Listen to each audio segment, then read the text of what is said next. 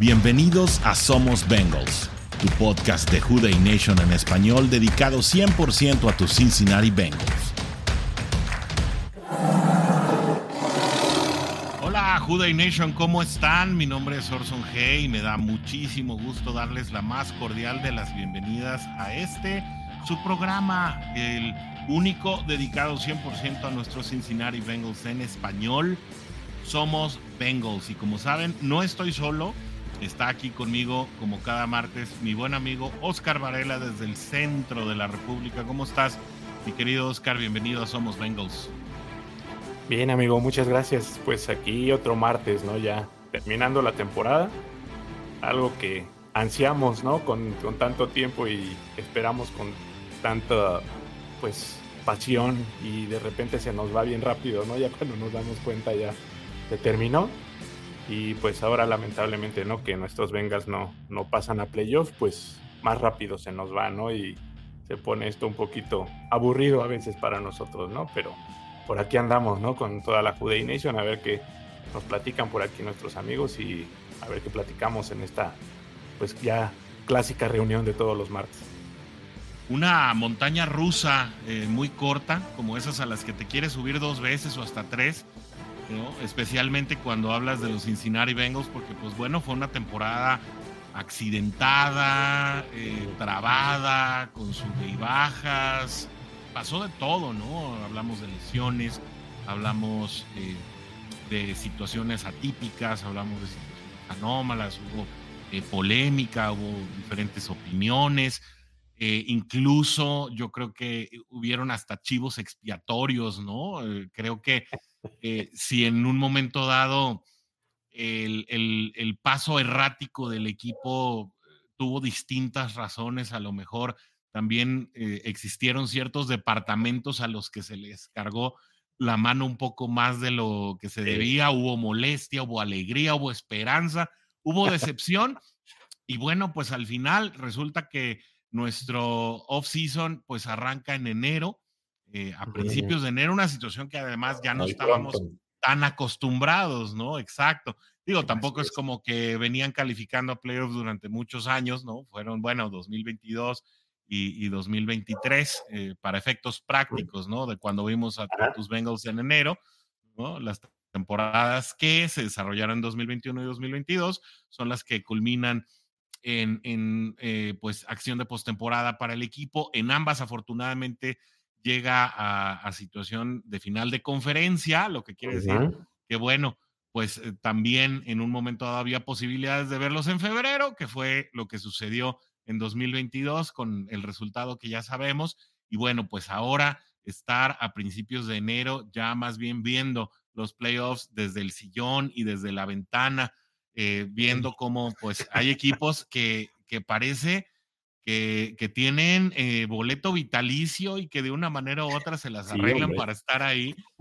Pero bueno, finalmente no nos toca. Creo que la promesa de los Cincinnati Bengals de poder volver al fútbol de enero sigue viva. Mientras, como lo sabemos, mientras Joe Burrow esté disponible para jugar con el equipo. Y bueno, pues precisamente de todo eso vamos a hablar. Finalmente, Cincinnati se va ganando, que creo que es una nota positiva, porque finalmente, a pesar, creo, de la desilusión de no entrar a postemporada, yo creo que si algo se podía rescatar, Oscar, y ya con esto entramos al contenido del programa, no sin antes saludar, perdón, a todos tiene mucho que no saludamos a nuestros amigos en toda Latinoamérica y también del otro lado del charco, a nuestros amigos de la Junta Hispana, todos aquellos que sintonizan este programa en vivo o en sus repeticiones distintas, desde Honduras, desde Panamá, Costa Rica, Argentina, Chile, Bolivia, bueno, tantos países de la hermana república, de hermanos de Latinoamérica, que nos hacen llegar sus mensajes de ánimo, sus críticas, sus quejas. Pues a todos ellos un saludo, ¿no? Con mucho cariño, pues esperando que estos programas, estos productos que WDNE en español tiene siempre para ustedes, pues sean de su total agrado y de su gusto y que los mantengan bien entretenidos y bien informados de todo lo que acontece con nuestro equipo. Y bueno, creo que la nota que se rescata, además, bueno, de no irse en blanco en la división, Oscar, pues es que con una marca que tal vez te hubiera servido para calificar en la conferencia nacional, no te alcanza en la americana, pero no es una marca negativa después de todo. Sí, es rescatable, ¿no? Lo mencionábamos, el hecho de que se mejora el récord a 34-8, ¿no? En juegos finales, en cierre de temporada. La verdad es que los Bengals suelen cerrar pues con un triunfo, ¿no? Y pues es el mensaje, ¿no? Como de mandar felices a casa a los aficionados, ¿no? Es una buena tradición, un buen sabor de boca. Sabemos que pues el equipo jugó de repente contra una escuadra alternativa, ¿no? De Cleveland, pero no deja de ser pues reconfortante, ¿no? El ver al equipo anotar muchos puntos, disfraza un poco el sabor amargo, ¿no? De no calificar, como bien dices, a los playoffs, y pues sí, cositas importantes que pues te dan ese sabor, ¿no? A la temporada, ese sabor al seguir al equipo. Como bien dices, por ahí llegaron algunos récords que ya tenía tiempo que estábamos por ahí anunciando que podían llegar. Ver a Mixon, por ejemplo, por fin teniendo un encuentro de estos explosivos que ya también le hacía falta. Verlo llegar otra vez a 1000 yardas. Verlo anotar por fin el touchdown 49, ¿no? Que ya lo pone en el segundo lugar histórico, ahora sí, por fin rebasando ahí a James Brooks. Queda muy cerca también de rebasarlo ya en el tema de las yardas totales por tierra, se queda cerquita, por ahí a unas 40, 50 yardas. Si todo sale bien, seguramente la temporada entrante pues podrá estar rompiendo este récord también Joe Mixon. Fíjate un dato importante de él, por ejemplo, prácticamente son 5 de las 7 temporadas que ha jugado, ha superado las 1300 yardas totales. Eso es bien valioso y lo perdemos de vista, ¿no? De repente se te pierde toda esta situación y es un jugador, yo creo que pues de los más esforzados, yo creo, y comprometidos con el equipo. Un discurso final también muy emotivo por ahí, si pudieron ver el video, ¿no? De la entrega de los balones. Es creo que un chico que lo hace bien. Hendrickson, que lamentablemente pues se queda un poquito corto ahí, ¿no? Del título de sacks, pero es otra nota positiva. Y pues Tyler Boyd, ¿no? Que quizá lo vimos en su último partido con los Bengals, pero pues logra llegar a las 6000 yardas.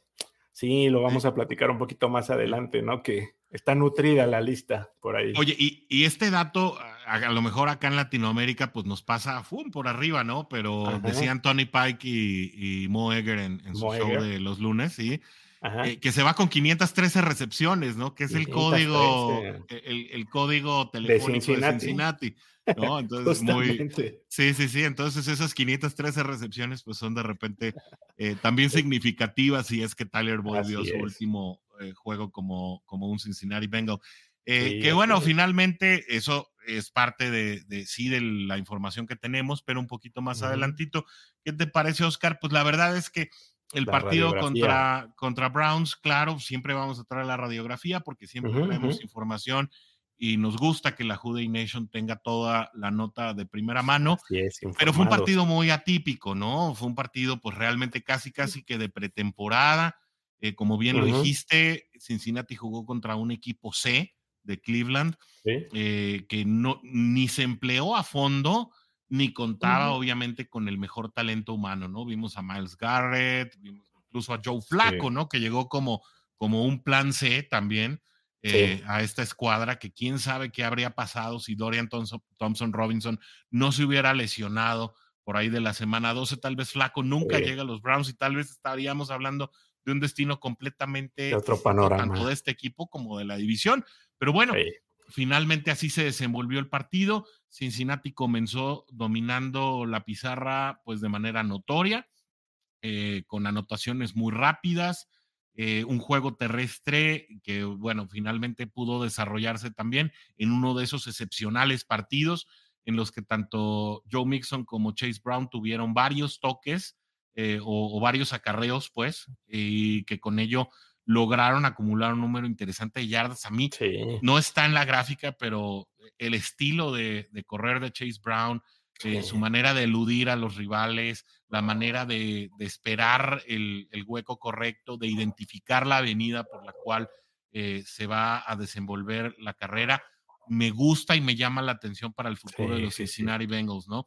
Y lo que acabas de comentar de Joe Mixon, creo que es muy valioso, especialmente en el esquema de juego de Zach Taylor, porque muchas de las yardas, a veces más, un número mayor de las yardas que acumula Joe Mixon por partido, pues son yardas de scrimmage, ¿no? No son yardas no son yardas estrictamente por acarreo, especialmente a la salida de Samaje Perine, de manera que, bueno, Joe Mixon se vuelve una pieza importantísima, y quienes ya dan por descontado que Joe Mixon pudiera quedar fuera del equipo por la baja producción o la no tan notable producción en algunos quizá no tan notorio de yardas por tierra, pues de cualquier manera, pues una vez más estamos hablando de que Joe Mixon también llegó por cuarta ocasión en su carrera a 1,000 yardas terrestres.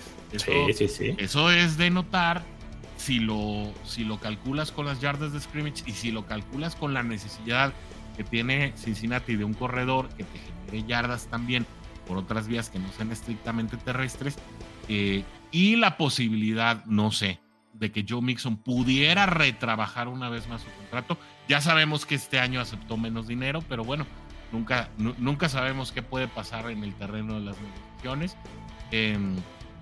Que al final, si no mal recuerdo, es David Mulugheta, el agente de Joe Mixon, que es el mismo agente de Higgins, que se la pasó todo el verano de hace 2 años ahí con Jesse Bates en la oficina de Duke Tobin. Pues ahora con T. Higgins y Joe Mixon tal vez pues se esté negociando ahí algunas cosas más, ¿no? Entonces, pues yo creo que el caso de Joe Mixon no está escrito, no está en la lista de agentes libres, porque no de hecho libre. No está, ¿no? Pero vamos, es un secreto a voces, o es un radiopasillo el hecho de que por lo que te cuesta el contrato ya firmado y reestructurado Joe Mixon el año que viene, son $5.7 millones, creo, pues parecen ser demasiados, incluso, ¿no? Para un jugador de esta producción. Entonces creo que a pesar de que no esté en la lista de agente libre, pues tendremos que estar muy atentos al desarrollo de lo que sucede con Joe Mixon. Puede ser que lo corten y lo recontraten en una nueva estructura, se queda en Cincinnati. No está completamente descartada esa situación, aunque se antoje difícil. Entonces, caray, hay mucho que ver, ¿no? Por el otro lado está el caso de Andre Yoshibash, ¿no? Que finalmente... pues creo que tú tienes ahí un dato importante, ¿no? Que compartir, sí, ¿no? Si quieres compartir el dato de una vez de Yoshibash, un dato histórico, ¿no?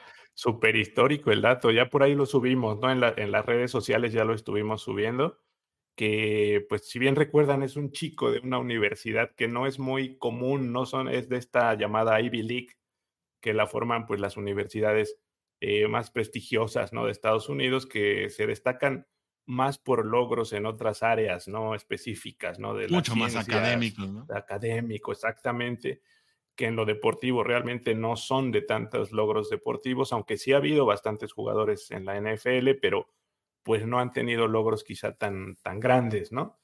En los Bengals por ahí recordamos a este linebacker, amigo, también muy famoso, Reggie...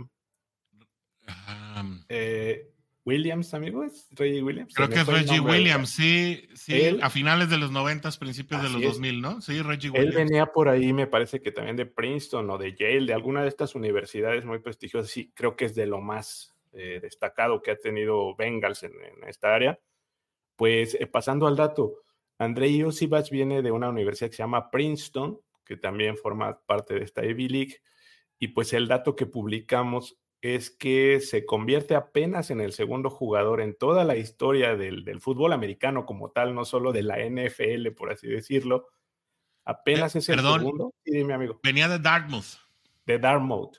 Y sí es Reggie Williams, ¿verdad? Sí es Reggie Williams, pero venía de Dartmouth. Y también es de esta liga de la Ivy League. De Ivy League. Universidades. Yo creo que de los más destacados por ahí. Que son Harvard, Yale, Princeton, Dartmouth, pues las Cornell. Uh-huh. Sí, son 7, 8 universidades las que forman parte de esta Ivy League. Uh-huh. Y pues les decía, por ejemplo, Iosivach se convierte apenas en el segundo jugador en la historia del fútbol americano como tal en anotar 2 touchdowns en un mismo partido. Esto no sucedía desde el año de 1924. Por ahí con un jugador que justamente se llama Oscar, sin querer, Oscar George, sí. Le apodaban el Dutch, Handrian se llama, y jugaba para los Green Bay Packers. Él en algún partido, por allá en el 24, anotó 2 ocasiones y los Packers le ganan 19-0 por ahí a un equipo extinto ya de los Minneapolis Mariners, o Marines, algo así se llama. Marines, eran los Marines. Marines, ¿verdad? Minneapolis Marines. Uh-huh. Entonces, sí. Pues ese dato es súper histórico. Y hay un dato también que publicamos apenas de Jake Browning, ¿no? Que por ahí completó una serie de 99 yardas para anotación, que también tenía muchos años, por ahí desde el 94 que no se lograba. Y tú sabes de qué jugador estamos hablando, amigo, de algo muy poco probable, ¿no? David Klingler, sí. De David Klingler. ¿Quién lo iba a pensar, no? Por ahí ya lo publicamos. La eterna promesa. Exactamente. Siempre fue el hombre del mañana, ¿no? Hasta que salió del equipo. No. Sí, la verdad es que sí. Una época, ya lo hemos platicado, una época muy negra, muy difícil para nuestros Bengals. Tal vez le faltó manejo, ¿no? Sí, quizá, porque pues también estaba David Shula ahí, ¿no? Que la verdad fue de los peores entrenadores que hemos tenido en la historia del equipo. Y pues, ¿qué más, amigo? Decían, por ejemplo, los compañeros que se atrevió a usar el número 7, Klingler, ¿no? En su jersey, y pues decía que le quedó muy grande realmente el llevar el jersey del histórico Boomer Esiason. Y también el dato va de la mano, ¿no? Que es el último partido en que Bengals ha usado ese uniforme throwback, ¿no? El viejito, el anterior. El retro. Entonces esa es la última vez que lo usaron. Entonces son parte de los datos por ahí que estuvimos ya compartiendo con nuestros amigos. Por ahí en las redes sociales están circulando. Entonces pues sí, un partido, pues como dices, de estos de final de temporada, donde el equipo que ya calificó se guarda muchas piezas para prepararse para los playoffs, y el equipo que no califica pues cierra, ¿no? Buscando por ahí también el logro de ciertas metas, o el pues terminar con honor, ¿no? La temporada. Y pues lo decíamos, finalmente termina por encima de 500 el equipo, que es un logro también importante, ¿no? El hecho de que no te vayas en una temporada perdedora, pues también está padre, ¿no? Y es bueno para el récord del equipo, para el ánimo de la gente, ¿no? Sobre todo en este nuevo formato en el que ya no es posible tener marca de 500, ¿no? Tienes que ir ya sea arriba o abajo de la mediocridad o del punto medio. Y bueno, pues insistimos, con ese mismo récord Tampa Bay está en playoffs, y además pues es calificado como pues uno de los equipos importantes, exitosos, que vinieron de atrás como un caballo negro. Y con el mismo récord Cincinnati a lo mejor está catalogado como un equipo gris, ¿no? Al cual pues le faltó su principal jugador toda la temporada. Sí, claro. Que T. Higgins fue intermitente también por tema de lesiones. Jamar Chase también desapareció algunos partidos por tema de lesiones, que tampoco contó con su principal jugador defensivo. Es decir, no son disculpas, pero son razones, ¿no? en las cuales puedes entender que pues este no fue el año para Cincinnati. El año empezó trabado desde que en julio 26. Julio 26 se daba la noticia de que Joe Burrow pues tenía ahí un tema hasta entonces desconocido muscular, que no lo dejaba practicar. Y bueno, pues creo que eso sentó la nota de lo que sería el año. Y bueno, esperemos que ya podamos cerrar el capítulo de esta temporada y que ya estemos pues apuntando hacia un mejor año 2024. Jake Browning pues también termina con un porcentaje, digo, no fue muy exigido, no fue muy acudido. Termina ahí con menos de 200 yardas, pero con 3 touchdowns, final, 3 pases de anotación, una intercepción que la verdad, en el momento en el que se dio, dije, híjole, ya empezamos, ¿no? En primera serie ofensiva y con ese tipo de... Bien curioso, ¿no? Que de los 3 primeros pases que se lanzaron en el juego, 2 fueron intercepciones, luego, ¿no? O sea... Exacto, ¿no? Una cosa de miedo. Y bueno, Pues la verdad es que a la defensiva, más que individualidades, creo que fue colectivo el resultado, 2 intercepciones, 3 capturas, de las cuales, bueno, una mitad es para Trey Hendrickson. Esperábamos que pudiera llegar a ese número mágico de 3 él solo para poderse quedarse con el campeonato. No se dio. No, fue un partido en donde no se dieron balones sueltos, interesante eso también. Uh-huh.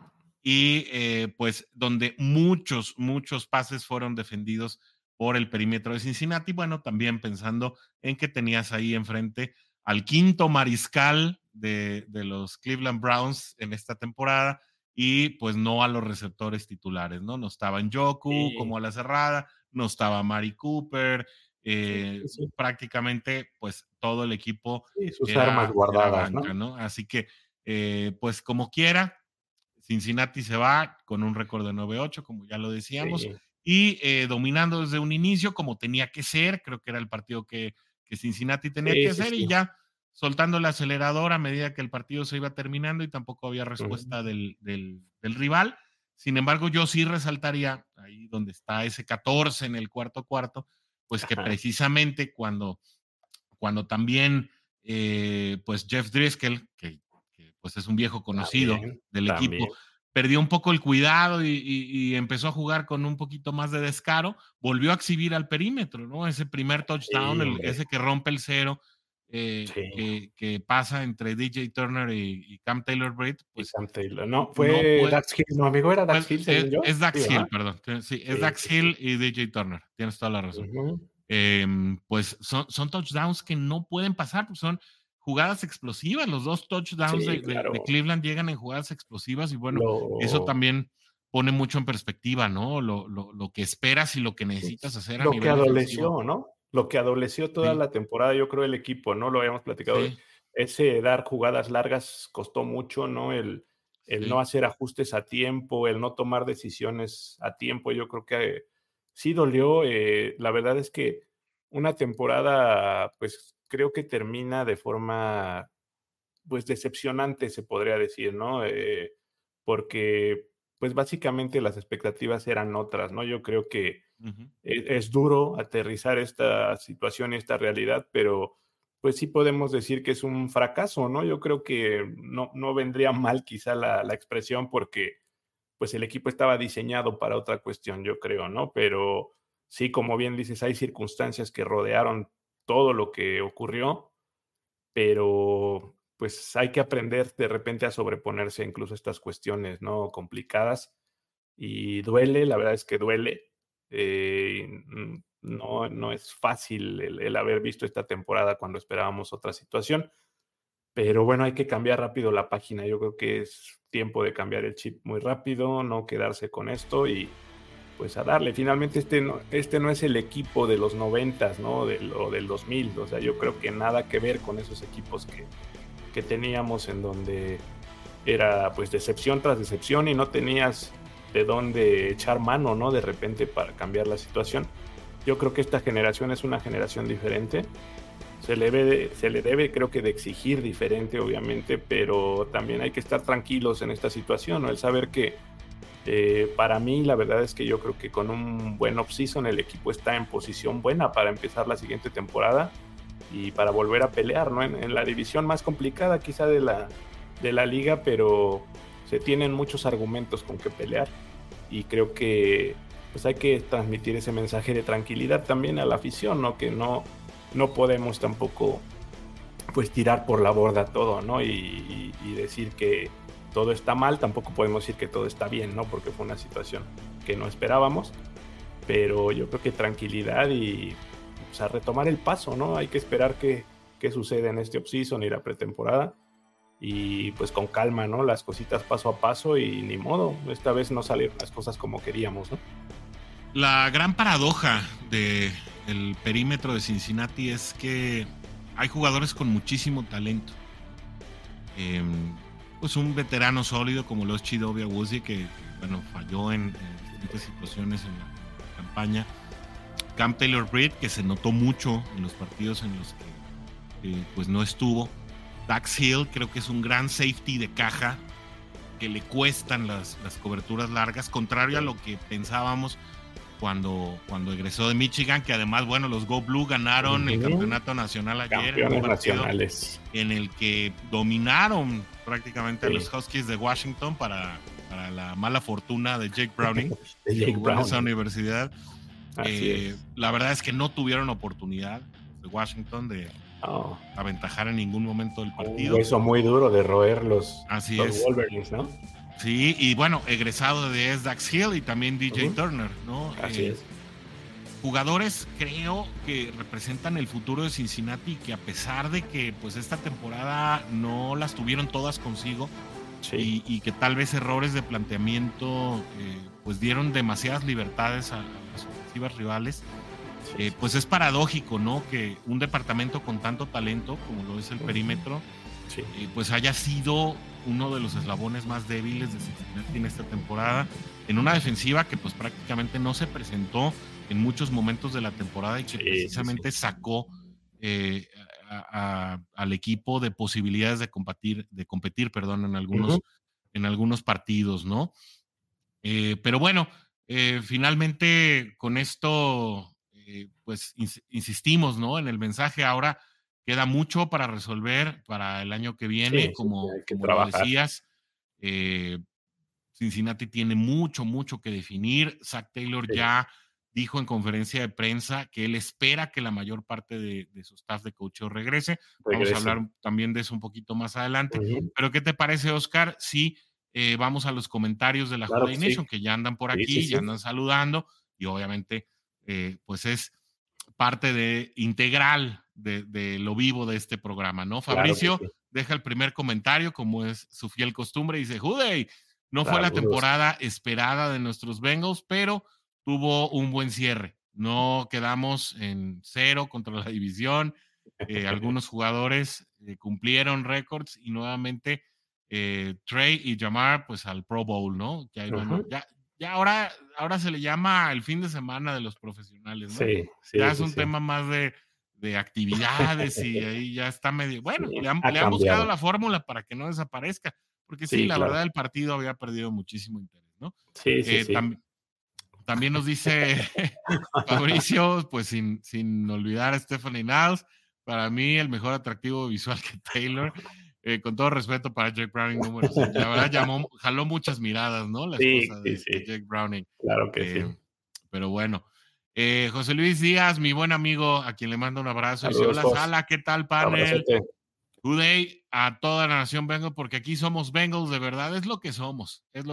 Y bueno, aquí vamos a estar, ya se acabó la temporada, pero el podcast sigue, la información también, y bueno, vamos a estar compartiendo todo lo que acontezca alrededor de nuestros Cincinnati Bengals.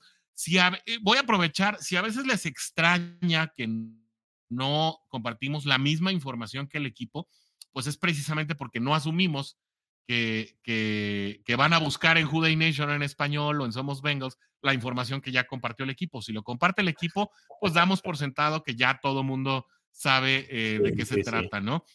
Entonces, la información que nosotros compartimos es precisamente la que no comparte el club de manera oficial. Aprovechamos ahí para hacer el pequeño comercial, ¿no? Además, Rodrigo Santana hace muy buena labor en Bengals México, compartir esa información en idioma español, en habla hispana. Entonces, pues, ¿para qué nos pisamos los callos, hombre? Estamos bien complementados. Sigan también a Bengals México en todas sus redes. México. Y también... pues yo creo que el club de fans más nutrido y más robusto, ¿no? Mex Bengals, donde también pues la comunidad interactúa de manera muy importante. Bastante. Juan Rojas dice, como el meme de Bob Esponja: saludos, Juan, viendo desde la ventana los playoffs. Jude, ni hablar, Juan, ni hablar. Roberto Salum, saludos a todos los que somos Bengals. Muy bien, Roberto. Pues sí, porque somos Bengals de verdad, como dice mi buen amigo Joslos. Dice Roberto Salum que Fitzpatrick era Harvard, también hay Harvard.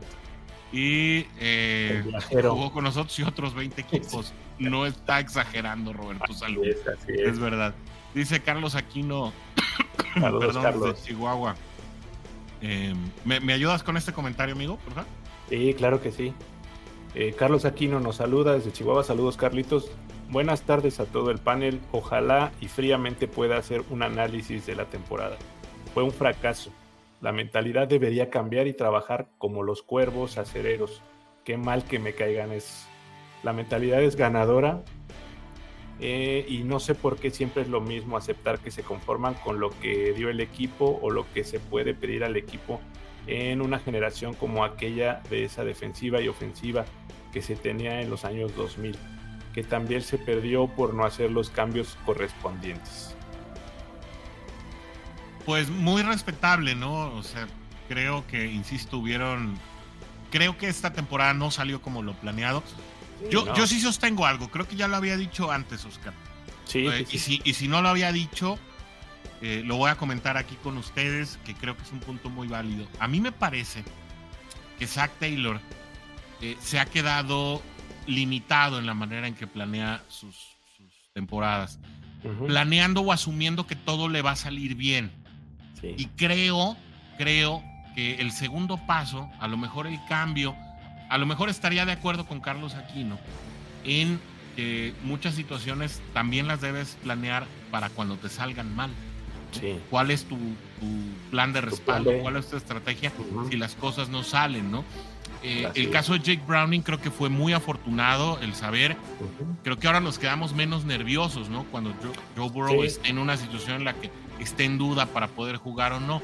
Sabes que Jake Browning no es Joe Burrow, pero te puede sacar un partido. Digamos que de alguna manera puede ser una barrera de contención o una póliza de seguro.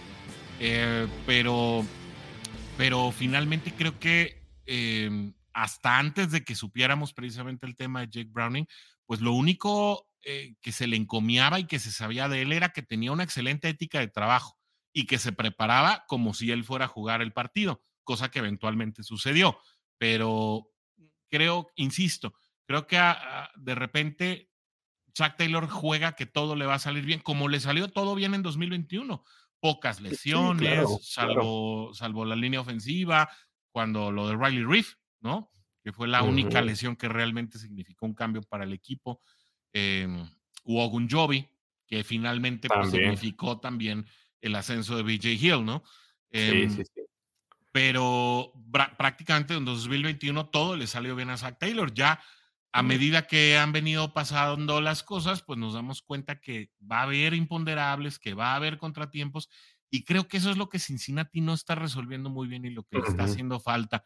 Y ojalá sea una de las narrativas o una de las posibilidades que se extiendan dentro de la planificación de este equipo, pues con miras a un 2024 en el que pues Joe Burrow todavía el hit que va a tener sobre el cap va a ser de 29 millones, es decir, todavía es muy manejable. Para aquellos que crean que los 45 millones que se registraron en promedio de su contrato total pegan de manera uniforme, no es así, van de manera progresiva. Entonces, todavía pagando un mariscal de 29 millones de dólares, pues creo que te da posibilidades de armar un buen equipo a su alrededor, y de eso vamos a hablar un poquito más adelante.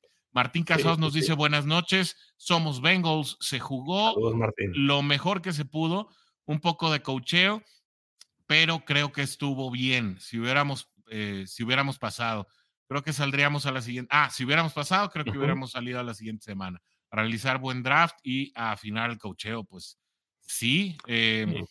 Y la necesidad del draft es importante, Oscar, porque atacar. Evalúa el draft de 2021, quita a Ja'Marr Chase de la lista, y la verdad es que es un desastre lo que pasó en 2021. No. Sí, por ahí salió el dato, ¿no? Que, por ejemplo, Jackson Carman, DeAnte Smith y... bueno, Evan McPherson, ¿no? También. Sí, quitas a Ja'Marr Chase y a Evan McPherson. Trey Hill, ellos tres era el dato, ¿no? Que por ejemplo en esta temporada creo que jugaron un solo snap, y eso de equipos especiales, o sea, ni siquiera son tus selecciones 2, 3 y 4 del draft y no estás obteniendo nada, ¿no? Entonces sí es bien importante esta parte de verla. Retomando lo que decías, el 2021 creo que tomas por sorpresa a la liga finalmente, ¿no? Aparte de que te salen las cosas bien, el equipo no estaba para nada pues colocado como para llegar hasta donde se llegó. Entonces creo que esa parte es importante. Obviamente no puedes dar por sentado que siempre te van a salir las cosas bien, como lo estabas apuntando, ¿no? Siempre va a haber imponderables, como bien decías, y en el ámbito que tú me digas, tienes que estar preparado para reaccionar a esas emergencias, para jugar con lo que tienes, para ganar con lo que tienes, y lamentablemente sí está faltando eso en el equipo, ¿no? De repente se cae un eslabón o algo que no está planeado y se te vienen abajo algunas situaciones, ¿no? Entonces, pudo haber sido peor. Después de la lesión de Burrow, pudo haber sido peor. Y como bien dices, qué bueno que estaba ahí Browning y que finalmente estaba un cuerpo muy entero de jugadores todavía cuando él empezó a tomar las riendas del equipo, ¿no? Después se te vienen abajo muchas piezas también y eso pega también el hecho de que pues a la planificación se te vengan abajo 5 o 6 piezas vitales, pues también te va a pegar, esto es innegable. La línea ofensiva, por ejemplo, se mantuvo toda la temporada, algo que no ocurría también, no recuerdo desde cuándo. Desde 1981. Imagínate. No año también de Super Bowl, alineaba, ¿no? Sí, no alineaba la misma línea ofensiva en todos los partidos de Cincinnati. Si no fue el 81, sí fue en los 80, ¿eh? Sí, fue por esa época. Sí, no, el dato no lo tenía exacto, pero sí me acuerdo que por ahí salió. Entonces, pues ahí no había pretexto, ¿no? Yo creo que esa parte no se podía tomar como un pretexto, como justificación, ¿no? El que la línea no estuviera completa. Y lo platicábamos la semana anterior. Yo creo que, pues más bien es evaluar el coacheo, como bien decíamos, ¿no? Y pues ya habíamos puesto en tela de juicio a Frank Pollack y yo creo que no hay otra situación ahí, ¿no? Cuando no has podido armar una línea decente contando con jugadores cada vez mejores es complicado, no sé, a mi punto de vista, ¿no? Mira, es que ese es yo creo que es un tema de hilar fino lo de la línea ofensiva. Porque si bien creo que no tuvo el rendimiento de una ofensiva top 5 como si es de las top 5 pagadas, la línea ofensiva de Cincinnati es una de las mejores 5 pagadas. Definitivamente no fue una de las mejores 5 en rendimiento, ¿no? Sí. Pero tampoco fue de las últimas 15. Yo creo que la línea ofensiva de Cincinnati, si evalúas las calificaciones, porque también tendrías que compararla con otras líneas ofensivas de la liga, claro. Yo creo que se comportó por ahí en un nivel entre el 14 y el 18. A la mitad. Sí. De la media hacia arriba o ligeramente hacia abajo, ¿no? Claro que obviamente tendrías que hablar del rendimiento de Frank Pollack como coach, pero creo que también esa narrativa con la que vivimos tanto tiempo desde la salida de Andrew Whitworth y Kevin Zeitler, pues ya es un tema que lo traemos aquí muy clavado, ¿no?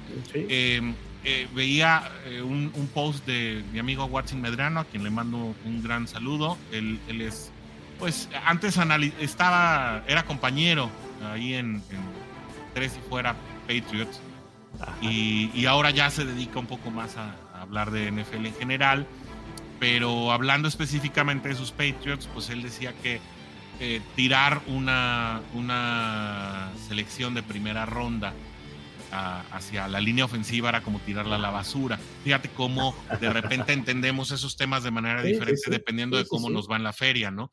Claro. De manera que, bueno, para Cincinnati a veces es prioridad, ¿no? Decir, bueno, si hay un buen elemento, hay un buen prospecto, pues vale la pena evaluarlo para ronda 1, ronda 2.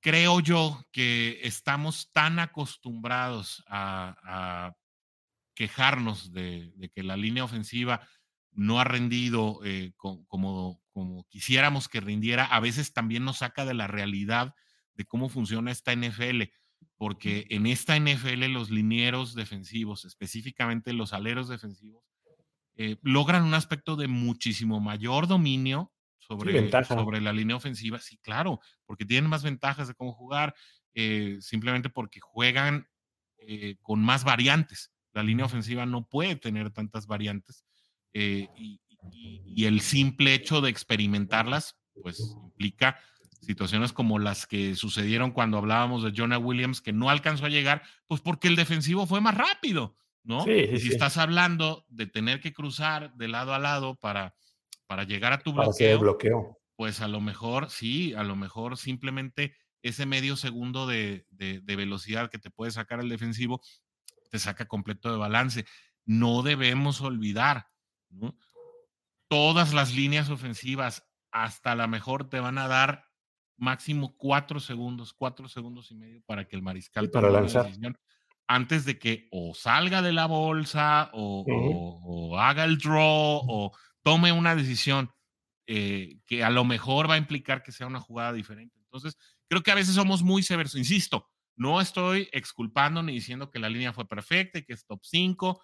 Ajá. Yo lo que invito es que tengamos balance. También muchas veces se dijo la defensiva no rindió porque estaba mucho tiempo en el campo de juego, en partidos en los que numéricamente, y esto lo digo con mucho cariño y respeto, era el comentario general de la WDNE y Sí, sí, vale, sí. pero después cuando te regresabas a la estadística, pues veías que Cincinnati había tenido el balón más tiempo que la ofensiva rival, ¿no? Sí, Entonces, a sí, sí, veces sí. nos casamos con narrativas que sí han sido el talón de Aquiles del equipo, pero a veces hay que valorar, no a veces, más bien, hay que valorarlas juego con juego para verificarlas y saber que verdaderamente son ciertas.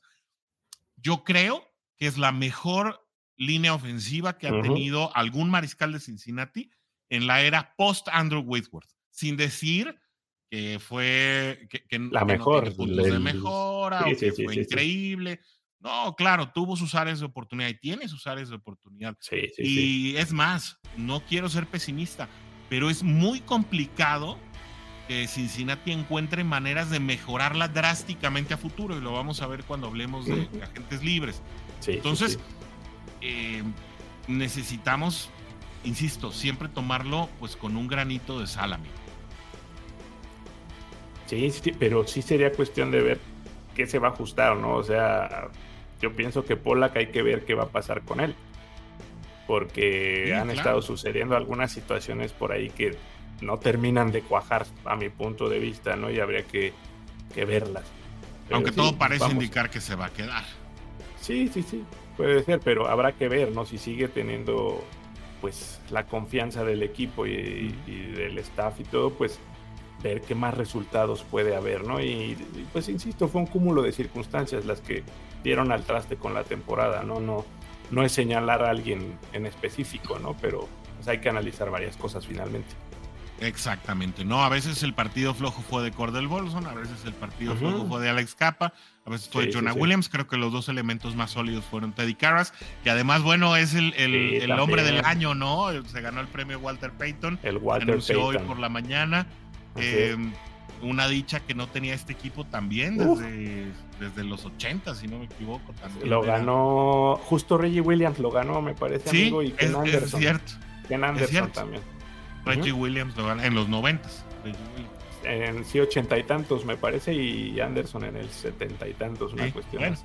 Ujú. Pero bueno, qué bueno contar Ya tiene un a otro rato. Bengals. Sí, exacto. Así es. Sigamos con los comentarios, que aquí están todavía. Eduardo Ramírez Sí, dice, sí, sí. esperando ansiosamente el regreso del Jedi, haciendo alusión Así es. a un tweet que puso el mismo Joe Burrow Joe Burrow. acerca de que, pues bueno, ya tiene, para quienes son afines a la parafernalia de Star Wars, qué lástima que no ha llegado Marquito, que esperemos que Marquito. alcance a llegar, que él es muy fan de Ojalá Star que Wars sí. como yo.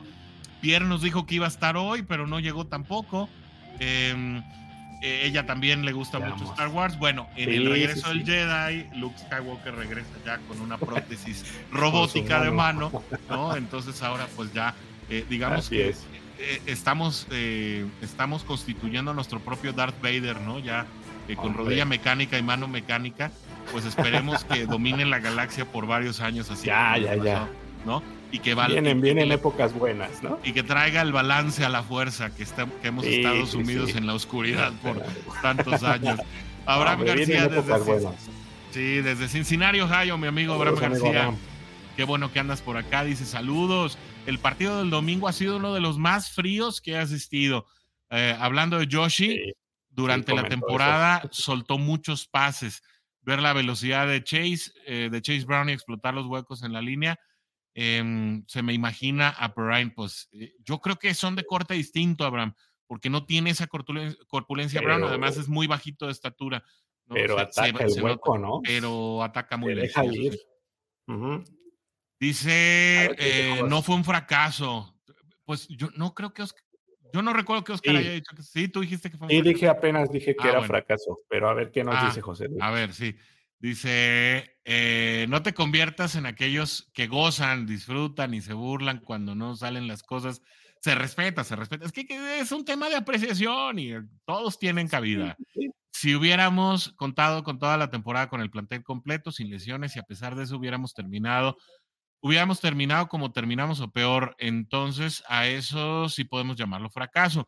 No tiene nada que ver con las expectativas que nos hicimos de ellos, con lo que se logró, ya que los imponderables también cuentan y afectan. Pues sí, digo, a lo mejor alrededor de la liga te van a decir, mi querido Jos, pues también Flaco llegó como la cuarta alternativa de quarterback de este equipo, ¿no? Y se sobrepusieron a ello.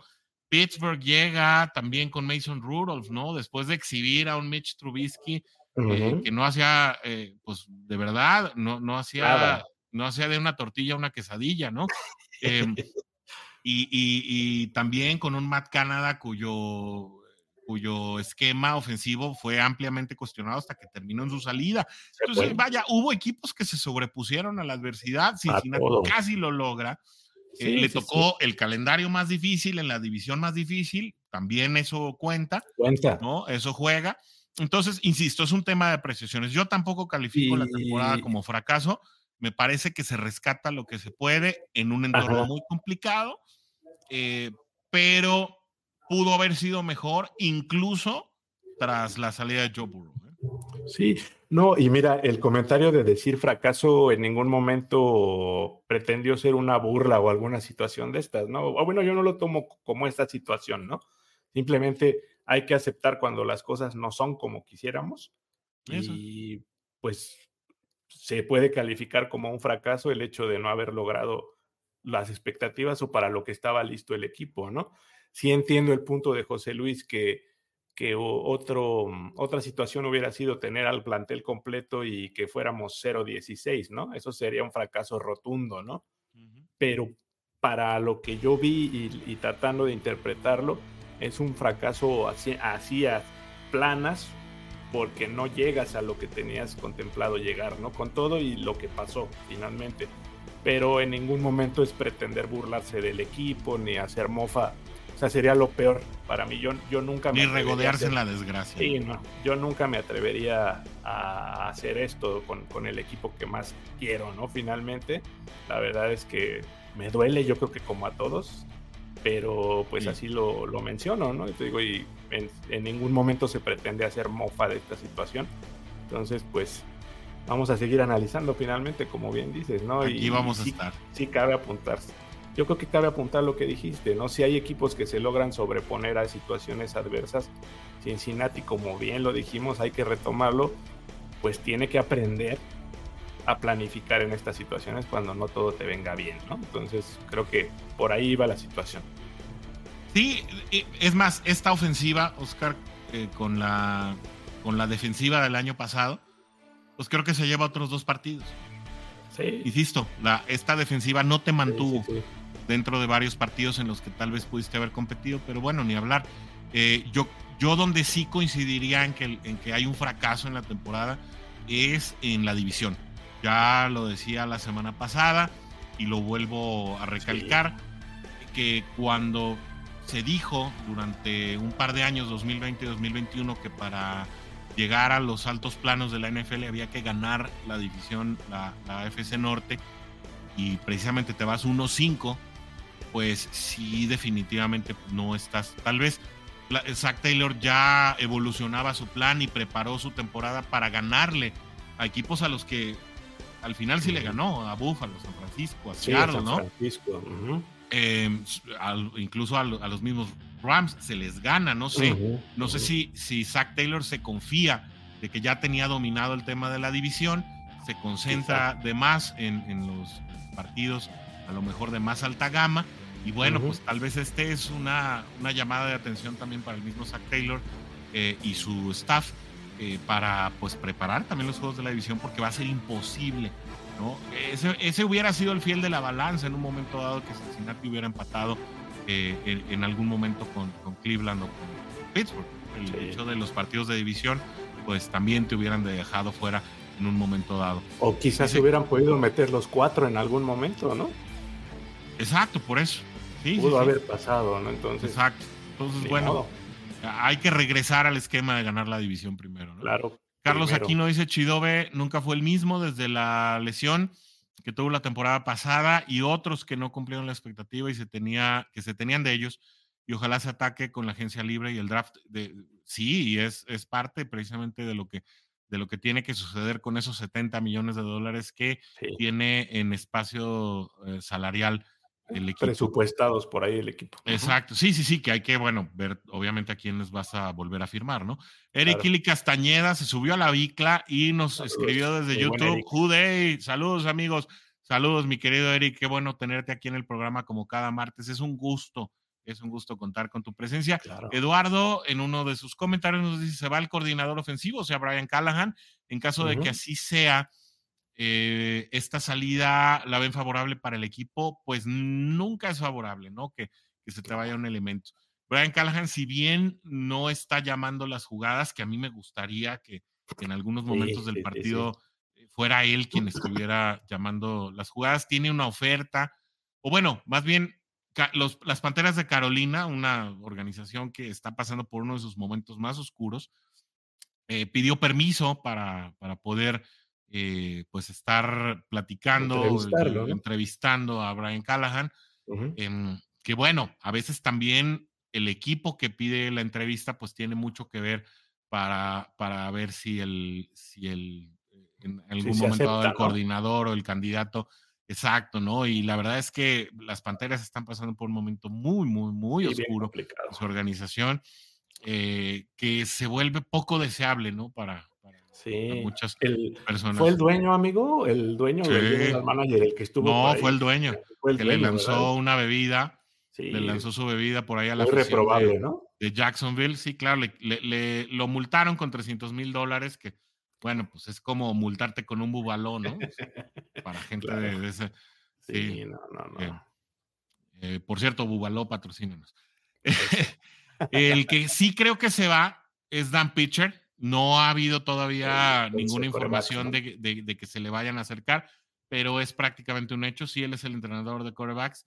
Él ya el año pasado ya se había entrevistado con algunos equipos que lo buscaban como coordinador ofensivo, decidió quedarse en Cincinnati, pero yo creo que esas ofertas se van a ir haciendo cada vez más serias y hay amplias posibilidades de que pueda ir. Dice: estoy completamente de acuerdo con Orson, dice, porque los Cuervos son un ejemplo, tienen la oportunidad de colocar profundidad en su roster y lo hacen, y el equipo no lo hace siempre con lo que se tiene, y ese es el problema. Se debe ser más agresivo con las contrataciones. Yo creo que yo no estoy tan al 100% de acuerdo con eso, porque yo creo que lo que se hizo con Troy Hendrickson, lo que se hizo con Logan Wilson, que creo que tuvo un año muy por debajo de él. Pues linebackers bajos, en la intercepción del domingo lo vi lento partido para regresarlo. Sí, quizá no esté en forma, ¿no? No sé qué esté pasando ahí, pero creo que muchas contrataciones que sí fueron, creo que adecuadas, tanto en monto, el manejo que le dio la alta gerencia fueron importantes y que eran para darle profundidad al equipo. Yo creo que se vieron opacadas por el bajo rendimiento, especialmente la ofensiva de jugadores, insisto, como Logan Wilson, el mismo Jermaine Pratt, que no fue tan oportunista. Sí, los linebackers fue complicada. Joseph que desapareció esta temporada. Pues hay 2-3 jugadas por ahí, pero nada que contar a casa, ¿no? Miles Murphy, pues que está en una curva de desarrollo. En proceso. Sí, BJ Hill, que hizo lo que pudo. DJ Reader, tal vez, pues, insisto... Josh Topu, Jay Tufele, que por ahí de repente se desempeñó por debajo Carter de repente también. Y la verdad es que fue un año complicado en cuanto a bajas de juego de elementos, sobre todo de la defensiva. Y volvemos al tema, ¿no? Perdón, por ejemplo, Cuervos acaba de contratar a Dalvin Cook, ¿no? Sí, bueno. Tal vez a eso se refiere, Carlos, que de repente hacen movimientos arriesgados, por así llamarlos, ¿no? Y en eso pensé. Bueno, el tema de Dalvin Cook, por ejemplo, sí obedece al tema de que perdieron a Gus Edwards y luego pierden a Mitchell, ¿no? Uh-huh.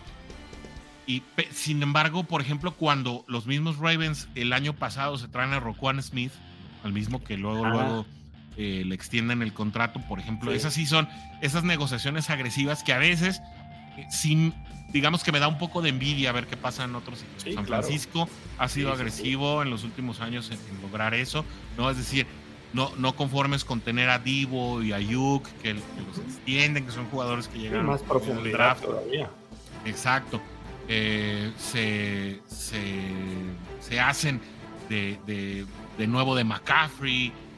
Les funciona bien el experimento de Mr. Irrelevant, ¿no? De Brock Purdy, que bueno, eso te baja, obviamente, pues imagínate, Brock Purdy está cobrando ahorita una cantidad ridícula de dinero. No, otro bubaló. Otro bubaló. Pues 3 bubalos, eso es lo que está cobrando, 3 bubalos, ¿no? Eso está cobrando, literal. Uh-huh. Entonces, pues imagínate, eso también te abre muchas posibilidades de hacer contrataciones. La defensiva de San Francisco está repleta. Y sí entiendo eso que dice Carlos Aquino. Yo creo que sí hay 2 equipos que han sido agresivos en ese sentido. Pues han sido Baltimore y San Francisco, los 2 que hoy están encabezando la liga. Pero por el otro lado están, por ejemplo, los Jets de Nueva York, que hicieron todo bien y les salió todo mal. Acuérdense, siempre se puede estar peor, ¿no? Les siempre duró el gusto 4 jugadas, algo así, ¿no? No, pero además, o sea, hablas de Breece Hall y todo, hablas de una defensiva Quentin Nelson, ahí está Carl Lawson, que ya lo conocíamos, está Sauce Gardner, que bueno, ahora está en su contrato de novato, está CJ Mosley, o sea, hay jugadores también importantes, insisto, lo hicieron todo bien, ganaron la pretemporada, nada más que pues se les olvidó cómo el mismo Dalvin Cook, ¿no? El mismo Dalvin Cook estuvo con Jets. Que era la póliza de seguro en lo que regresaba Breece Hall, ¿no? Que a mí me gusta mucho el corredor Breece Hall. Me encantaría un Breece Hall en Cincinnati. Que por cierto, estaba oyendo hoy comentarios que son rumores, rumores acerca de Saquon Barkley, ¿no? Que aparentemente le gustaría jugar en Cincinnati, ¿no? Ese efecto de deseabilidad, ¿no? Ahí, que se une ahí a la listita de los que le andan haciendo ojitos a Cincinnati con Justin Jefferson. Son rumores, nadie garantiza absolutamente nada. Como dice la canción, son rumores nada más. Ajá, y luego ya, obviamente se arreglan cuando hay dinero de por medio. Sí, ya cuando y ya dicen, esas son puras mentiras, esa noche yo no andaba ahí, ¿no? Bueno, Arma Backstage nos dice, saludos y completamente de acuerdo con Carlos. En verdad no sé qué pasa con el equipo. Yo no sería tan fatalista, pero lo respeto. Porque no creo que sea el propósito ser un equipo competitivo y ya, pero como siempre, esperemos la siguiente temporada. Yo creo que, a ver, Carlos y Arma Backstage, yo creo que el pecado de Cincinnati a veces es ser demasiado conservador. Sí, de quedarse mucho con el talento de casa, en eso coincido, Carlos lo dijo. Sí. A veces sí no les gusta arrojarse y experimentar, sobre todo cuando hay muchos billetes involucrados, a traer a esos talentos probados que a lo mejor otros equipos sí se la juegan, ¿no? Y se la juegan con contratos muy altos. Pero las últimas agencias libres, y hablo específicamente de agencia libre, porque Roquan Smith, Christian McCaffrey, Dalvin Cook, o sea, estos casos que decíamos han sido movimientos ya dentro de la temporada. Sí, ya hay que tomarlo la temporada. Exacto. Sí. A Cincinnati no le gusta moverle ya arrancada la temporada. Sí, pero muy raro. Pero evaluemos las últimas 4 años de agencia libre. Sí, no han sido malas, la verdad es que no. No, yo creo que han sido muy buenas. Y se ha sacado el billete. Claro que han sacado el billete. No, a lo mejor se nos está olvidando lo que sentimos cuando contrataron a Orlando Brown en el primer minuto del off-season. Sí. ¿no?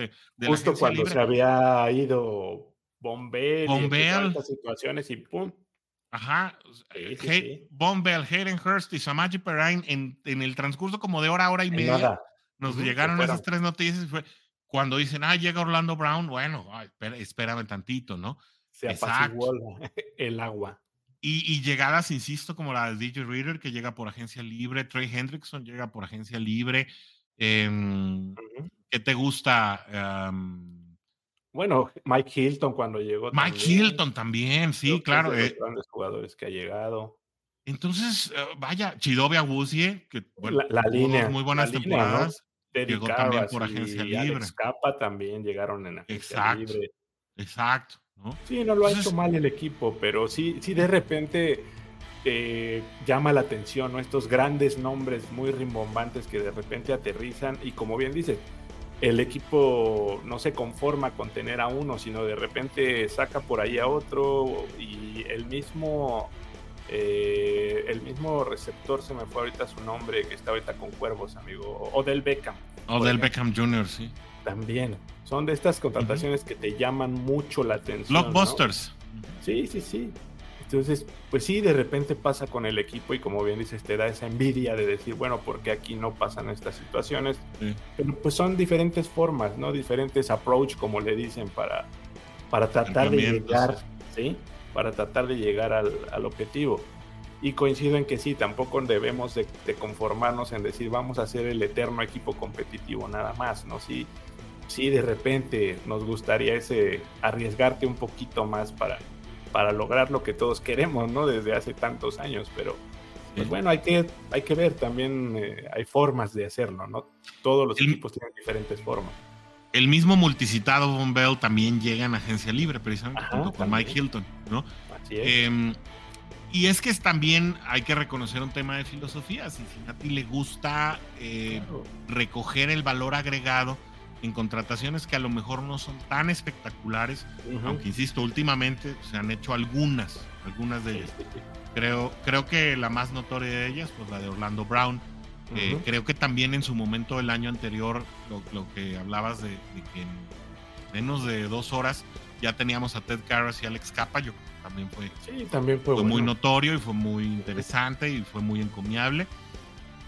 Y bueno, creo que no podemos hablar de que este es el mismo equipo que era en la era de Marvin Lewis, en las que pues en agencia libre, pues a lo que aspirabas que era AJ Hawk, ¿te acuerdas, no? Que ya venía gastadísimo de los empacadores de Green Bay. Un Terrell Owens, ¿no?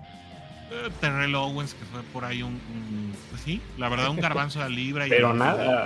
Pero no pasó nada, ¿no? No, bueno, pero digamos que ese sí pudo haber sido un blockbuster, ¿no? Sobre todo pensando en que, bueno, ibas a tener a Chad Johnson y a que hoy es Owens, ¿no? De Chad Johnson también, ¿verdad? Ah, por cierto, también. Felicidades, sabemos que nos ve porque a él le gusta mucho todo lo que es en español. Pues sí nos ha contestado tweets, tanto a mí personal como a WDNE en español. Sí han entablado de repente pláticas. No sé si nos ve. El buen chat. Creo. Pero bueno, ojalá un día nos vea y vea esta felicitación. Claro. Pero no. Hablando específicamente del área de Marvin Lewis, amigo, la verdad es que contrataciones así muy interesantes eran más el talento que se te iba que el talento que llegaba, ¿no? O sea, tú veías emerger a los Domatapeco, a los Rey Maualuga, a los jugadores que eran pues promedio, pero que destacaban en nuestro equipo, pero llegaban por la vía del draft, ¿no? Y que a veces veías cómo se iban, ¿no? El caso, por ejemplo, de Steve Tovar, ya yéndome mucho más atrás. Y el mismo Taquillo Spikes, ¿no? Sí, también. Talentos que llegan por la vía del draft, pero que eventualmente... Sí, no duraban. Pues sí, ya cuando pasaba su periodo salir del equipo vámonos. Se iban, ¿no? Sí. Así que bueno, yo creo que esta filosofía es distinta, yo creo que se nota la intervención Hay un cambio. de las chicas Blackburn y que bueno, y obviamente de Zach Taylor, y va a haber elementos que no nos vamos a sacudir, como esa filosofía conservadora. Creo que a Cincinnati le salió, ¿no? Extendiéndonos un poquito, llevamos como hora y media en los comentarios, pero yo creo que a Cincinnati le salió muy bien precisamente contratar esos jugadores de valor agregado que venían sin mucho cartel, los Mike Hiltons, los Von Bells, los Trey Hendricksons, ¿no? Hendrickson es un claro ejemplo. Hayden Hurst, ¿no? Que nos demostraron que no todos los jugadores de agencia libre insistimos, promedio o arriba del promedio, como fue el caso de Nick Scott, o como fue el caso a lo mejor de Trey Flowers, o otros jugadores que no dieron resultado, pues no siempre te da resultado. Desgraciadamente este año a Cincinnati los plug and play no le salieron, no le salió Irv Smith, no le salió Nick No, hombre, Scott. Irv Smith creo que fue de lo No, peorcito, ¿no? fue una gran decepción, claro. Sí. Pero eso creo que también le debe agregar perspectiva precisamente a la manera en que manejas la agencia libre. No todas las posiciones, o no vas a lograr el plug and play con todos los jugadores. Sí, sí, es Y difícil. obviamente debes tener eso en cuenta. Insisto, no pensar que todo te va a salir bien. Entonces, Sí, pues la a darle planificación, lo que profundidad, hemos como estado dicen. diciendo. Así es, mi amigo Nacho López Muñoz dice: saludos Saludos, amigos Nacho. Jude. Creo que el equipo Jude. tendrá un buen tiempo para la reflexión y logrará darle la vuelta a la página de modo positivo. Ojalá Sí, que así sí. sea. Sí, Una así. temporada que será una gran lección. Lo que acabamos de decir, no podemos estar más de acuerdo contigo, Nacho. Sí, Para lo bueno vienen que se cosas viene, buenas, esperemos que vienen sí. cosas buenas. Dice Carlos Aquino que está de acuerdo contigo, Oscar. Si hay gente que lo toma personal es su problema, todos tenemos nuestro punto de vista. Eso es definitivo, eso es el espíritu de este programa, ¿eh? Y se acepta como es. Todos somos Bengals, pero no por eso no diremos nuestro punto de vista. Sí, no, aquí vale el punto de vista de todos. Sí, aquí anda. todo es respetable y así se comprende todo. Y es tan subjetivo, insisto. Claro, bueno, claro. Hay que darle lugar al Pero todo eso pensamiento enriquece diverso, finalmente, ¿no? No tenemos que estar de acuerdo, pero No, claro. la diversidad pero, vale, ¿no? Sí, enriquece, amigo, ¿no? También. El abanico de posibilidades A veces te abre los ojos. Claro, y de todos se aprende y de todos es bueno escucharlos y así debe de ser. Entonces aquí cero hate y esas situaciones. Aquí No. Todos nos expresamos y sin ningún problema. Para hate tenemos la división y algunos podcasts, ¿no? Que no se enteran que le vamos al mismo equipo, pero bueno. Oscar Femín García también dice saludos como tocayo. Siempre, los datos del tocayo mega interesantes. Gracias, el hashtag tocayo. de confianza, somos Bengals, claro que sí. Sí. Adolfo Hernández dice: pienso que hay que reforzar la línea ofensiva y los profundos necesitan un refuerzo y sobre todo que no se den tantas lesiones. Sí, las lesiones imponderables. Sí. Yo te retaría, Adolfo, nada más te diría, bueno, pues ¿a quién le das upgrade? Exacto. O sea, ¿a quién quitas y a quién pones? ¿No? Porque yo no quitaría a Orlando Brown.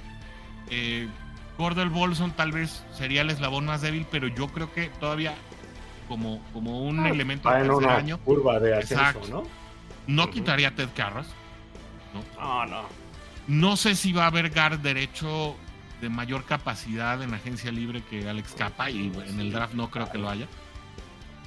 Y lo vamos a ver, creo que hoy no nos va a alcanzar el tiempo, pero pues no hay muchos prospectos en la agencia libre como tackle derecho que te representen a Jonah Williams, ascenso, un upgrade como sobre Jonah Williams.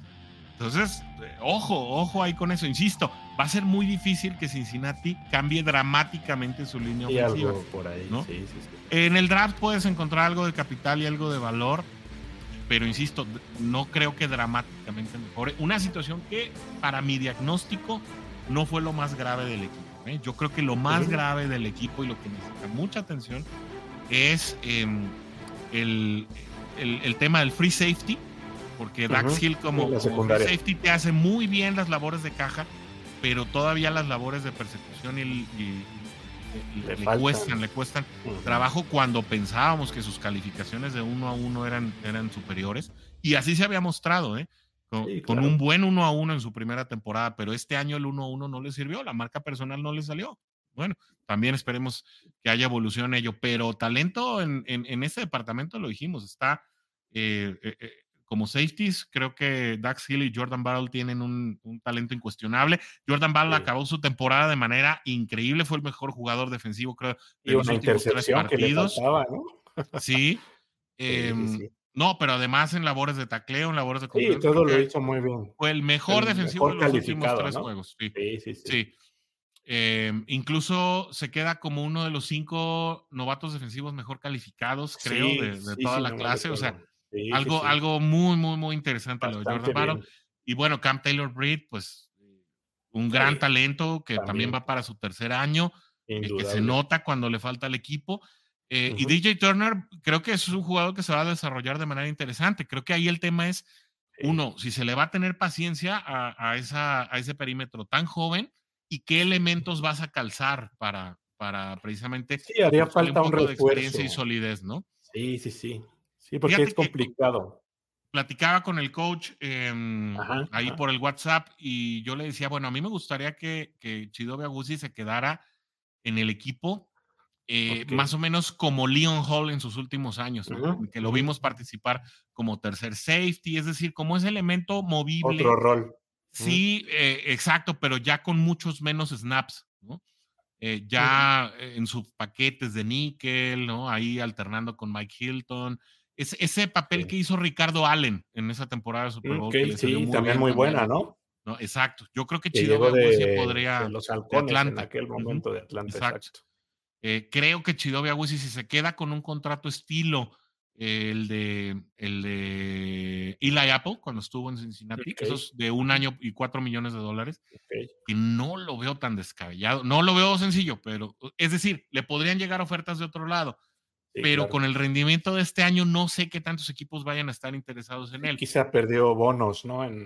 Sí, en la entonces tal deseabilidad, vez, como bien dices. exacto, tal vez puedas ahí encontrar una manera a través del dinero garantizado, sí, claro, un contrato ahí de entre 4 y 5 millones de dólares podría ser que le des estabilidad, ese elemento de experiencia y continuidad a este backfield al que creo le hace falta ese otro elemento en el safety. Te deshaces de Nick Scott, ¿no? Y vuelves a buscar, ¿no? A otro, insisto, ya no volvería a buscar a otro Von Bell, buscaría a un potencial Jesse Bates, que es dificilísimo. Bueno. Sí, es decir, un jugador del estilo, vaya, no del potencial, no del techo, ¿no? Sí. Pero del estilo de juego de Minkah Fitzpatrick, de Buda Baker, de Jesse Bates, es decir, con esas tendencias efectivo para cerrar esas persecuciones. Y bueno, bueno, trabajar mucho, también mandar a muchos campos de verano a Axton Hill para trabajar esa parte, ¿no? Sí, no sé. Sí.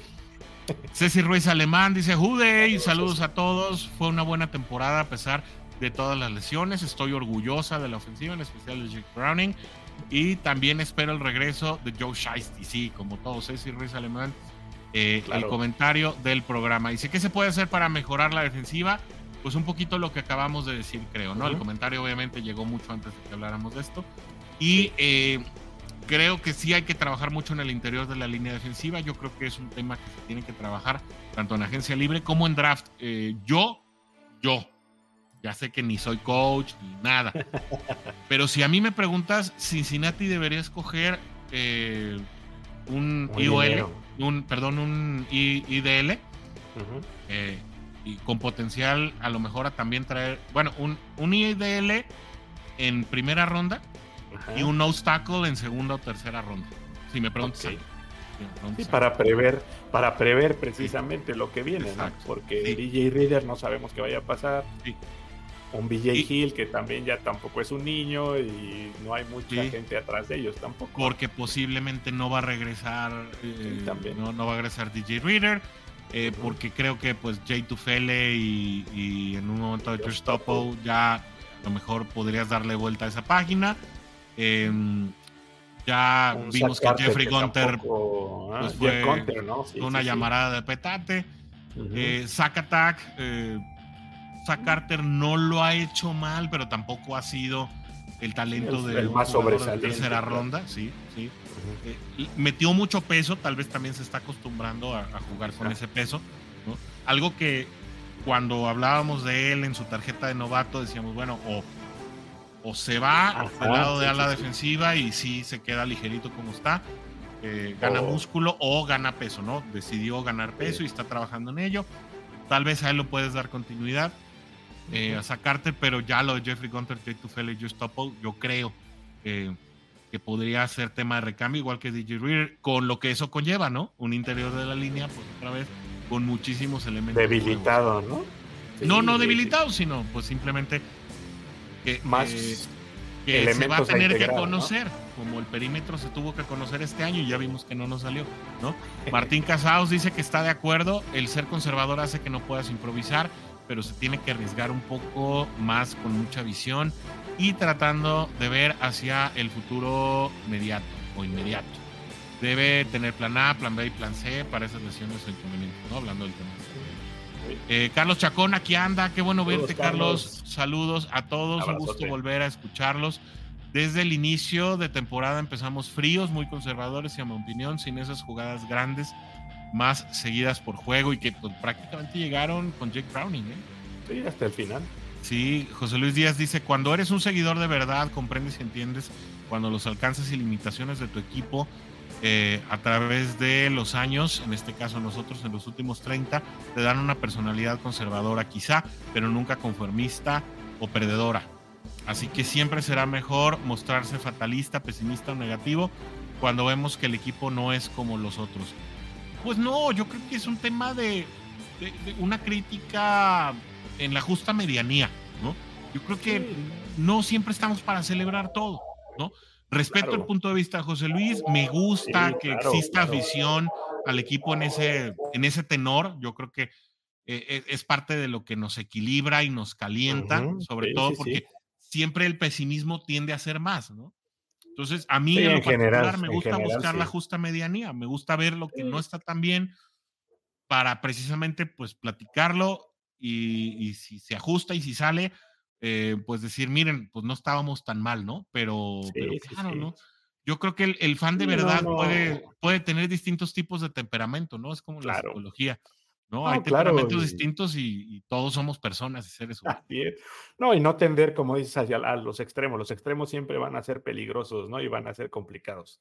Siempre el tirarte al fatalismo es malo, pero también el ser el eterno optimista y el ver todo de color de rosa, pues tampoco es algo real, ¿no? Finalmente, entonces... Busquemos la justa medianía. Sí, la medianía simplemente, y como lo dijimos, las opiniones se enriquecen, eso y nos hacen grandes a todos, y de todo se aprende, y eso es lo importante. El chiste es que sigamos aquí juntos, dando nuestros puntos de vista, como bien dices. Eso, y nos encanta, pues, que precisamente aquí se desahoguen todos esos, para eso está todos esos puntos de vista. También. Exacto, ¿por qué? Pues porque somos Bengals, ¿no? Exacto. Dice Carlos Chacón, y tiene razón, Burrow no es conformista, nos ha cambiado la imagen, y eso me da una sonrisa cada que digo que soy Bengals. Sí, y mucho de la identidad del equipo hoy, pues, la lleva el número 9, la verdad, la trae cargando. Por eso quienes no siguen de cerca al equipo, incluidos analistas, pues tiraron a la basura la temporada de Cincinnati cuando se fue Burrow, ¿no? Cuando se lesionó Burrow. No con esto quiero decir que, bueno, pues todo resultó en éxito, que estaban mal. Tal vez no estuvieron mal, pero no estuvieron del todo bien, ¿no? Tal vez hubieron como dijimos, pudo haber sido peor. O pudo haber sido mejor, ¿eh? También. O mejor también. También, Oscar. Pudo haber sido mucho mejor. Yo creo que el planteamiento y la mala ejecución defensiva le costó a Cincinnati partidos como el de Pittsburgh, le costó el de Pittsburgh, el de Tejanos, yo creo. El de Houston, sí, que y con Kansas. Incluso ese, antes de la lesión de Burrow, exacto, que en un momento dado, pues, pudieron haber sido el fiel de la balanza, insisto, ¿no? Para mí el fiel de la balanza fue el partido de Pittsburgh, ¿eh? O sea, para mí ese fue el segundo contra Pittsburgh, fue la piedra de toque. Dice Alani, no sabía que hoy era martes hasta que mi amiga me dijo, hoy es martes y vi la hora. Saludos, y esta cosa no me dio notificación. Bueno, Alani, no te preocupes, ya vamos a acabar y ya lo ves en la repetición. Sin problema. Así es. Quiero aprovechar también para, pues, precisamente a todos que no se han suscrito al canal o no, para que les salga la notificación, que pues se suscriban a este canal si nos están viendo en YouTube, para que también o nos sigan si nos están viendo en Facebook o a través del Twitter también, que ahora ya pueden hacer comentarios en vivo y en directo. Pues que nos dejen el corazoncito, que nos dejen la manito arriba, que activen la campanita para las notificaciones. Ya regresan los clips semanales. Estuvieron en descanso durante las vacaciones, pero ya regresan los clips semanales. El buen Alex ya va a estar editando otra vez para nosotros los videos. Ya. Sí, pues también Alex merece vacaciones. Como sus vacaciones, claro. Antes nos preparó los programas de los martes, pero sí. Ese buen Alex, la verdad, muy eficiente siempre. Así que bueno, denle por favor, apóyenos para que sea más de la comunidad, no solamente comunidad Bengals, sino comunidad de la NFL, la que pueda ver este material que hacemos con mucho cariño y sobre todo con mucho respeto para la WDNE, porque también esto es de respeto, ¿no? Los materiales deben ser de calidad, pues tienen que tener presentadores sobrios, fluidos, articulados, y eso es siempre muy importante para que el programa salga. El compromiso, amigo, el compromiso. Exacto, el compromiso, sí, porque de repente pasa luego en otros lugares que bueno, pues ya al equipo no le va bien y desaparecen, ya no hacen nada. O bueno, pues ya el equipo está eliminado y como si los Bengals dejaran de existir, y no, la verdad es que siempre hay tema de comunicación. Siempre hay temas. Así es, y aprovechamos para dejarles de nueva cuenta el link de la tienda. Tenemos playeras, tenemos vasos, tenemos tazas, tenemos sudaderas, tenemos hoodies, tenemos una cantidad de productos que pues le van a ayudar o nos van a ayudar a que a través de ustedes, la WDNE Nation, pues este proyecto sea un poco más sustentable, ¿no? Con cada compra nos ayudan porque la plataforma de Fourth Wall, pues de alguna manera nos comisiona. Nosotros hacemos los diseños que creemos que le va a gustar a la WDNE Nation, algunos con motivos de los jugadores favoritos de la afición del equipo. Y bueno, si de plano no te gusta ningún producto, también puedes dejar ahí un donativo desde $1, $2 con cargo a tu tarjeta de crédito, y eso nos ayuda mucho, insisto, a darle sustentabilidad a este proyecto y sobre todo correr con los gastos, ¿no? Un proyecto como estos que se hace con amor y cariño para toda la WDNE Nation, claro. Y que no depende de esto, sí es más sustentable y sí nos ayudan, ya sea con su donativo o también comprando los productos que tenemos en la tienda en línea. Claro. Nada más le ponen somos-medio-shop.fourthwall.com y ahí pueden entrar a ver todo el catálogo que vamos a estar nutriendo semana con semana. Sí. Aprovechen a comprar los productos que ven ahorita disponibles en la tienda porque vamos a ir sacando unos para meter otros. Entonces digamos que se van a convertir en elementos de colección. Ahí pueden ver el termo para bebidas frescas con el número 9, Joe Burrow, y el motivo de Shiesty, ¿no? Y del otro lado está el logo de Somos Bengals. Ahí tenemos también la hoodie que tiene el logo de Somos Bengals aquí, con el logo de WDNE Nation en español a un lado, la playera de Jamar Chase, que por atrás también trae ya el número en grande y el Always Open. Y pues hay cantidad de productos. La tacita cafetera cosas que no puede faltar está también fenomenal. Así que pasen ahí a nuestra tienda en línea, por favor, y ayúdenos también a pues salir adelante con nuestro proyecto. Traíamos preparada, amigo, pues esta plática acerca de los agentes libres y un estudio que no vamos a alcanzar a tener. Entonces, por ahora nos vamos a limitar a ver cuáles son pues los nombres, agentes, ¿no?, libres y los nombres de los agentes libres que son más importantes. Les traemos preparado el valor de mercado que va a tener el contrato de cada uno de estos jugadores, independientemente de con quién se arreglen, es decir, un valor estimado y aproximado, y cuáles son los jugadores que están más o menos en el cuadrante o en el radio comparativo de estos jugadores. Es decir, un contrato de T. Higgins se podría equiparar a lo mejor a un contrato de Christian Kirk, quien también va a ser agente libre con los Jaguares de Jacksonville. O tal vez, no me acuerdo qué otro receptor, bueno, obviamente Justin Jefferson, ¿no? Que creo que es todavía mucho más alto que el de T. Higgins. El multicitado, ¿no? Justin Jefferson. Exacto, ¿no? El de Tyler Boyd tiene también sus equivalentes. El de Jonah Williams es muy interesante porque ya si lo equiparas en la calificación que tiene Jonah Williams como agente libre, pues resulta que de todos los agentes libres, Jonah Williams va a ser el quinto mejor evaluado, ¿no? Es decir, la pregunta ahí es, ¿te deshaces del quinto tackle mejor evaluado de los agentes libres? ¿Y qué buscas? ¿No? O sea, buscas hacia arriba, buscas hacia abajo, y a qué te expones, ¿no? Claro. A lo mejor buscas al inmediato superior o dos arriba, buscas al número 3, y te sale un petardazo, como ha pasado, ¿no? A lo mejor buscas el valor ahí abajo y te resulta, pero a lo mejor no. ¿A qué te expones, no? Cuando vuelves a ello. Pues bueno, pues Claro. los principales los tienen ahí en su pantalla, son T. Higgins, DJ Reader, Tyler Boyd, yo creo que son más. Tyler Boyd cae en un caso más o menos como el de Chido Agusi, ¿no? Logra un arreglo ahí interesante, ¿no? Digamos que no aspire a llevarse todas las canicas. Puede ser que lo podamos. Sí, es decir, es muy probable que volvamos a ver a este trío de receptores ahí en Cincinnati.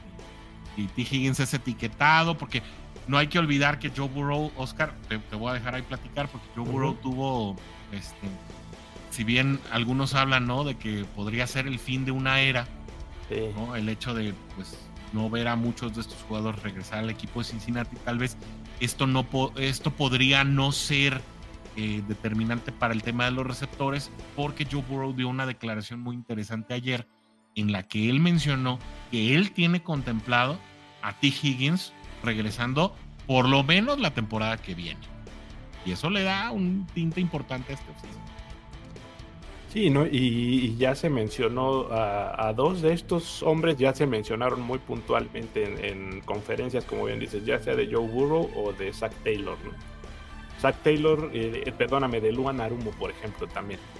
Anarumo también mencionó que era un jugador al que le encantaría tener de vuelta y un casi imprescindible a DJ Reader, ¿no? Él lo mencionó como un jugador al que quiere tener de vuelta. Oye, pero es el mismo Anarumo que dijo que sería un día negro si perdiera a Von Bell y a Jesse Bates, ¿no? Y así pasó, así que no. Y que fue lo que pasó, ¿no? Sí. No, hombre, ojalá y no se repita eso.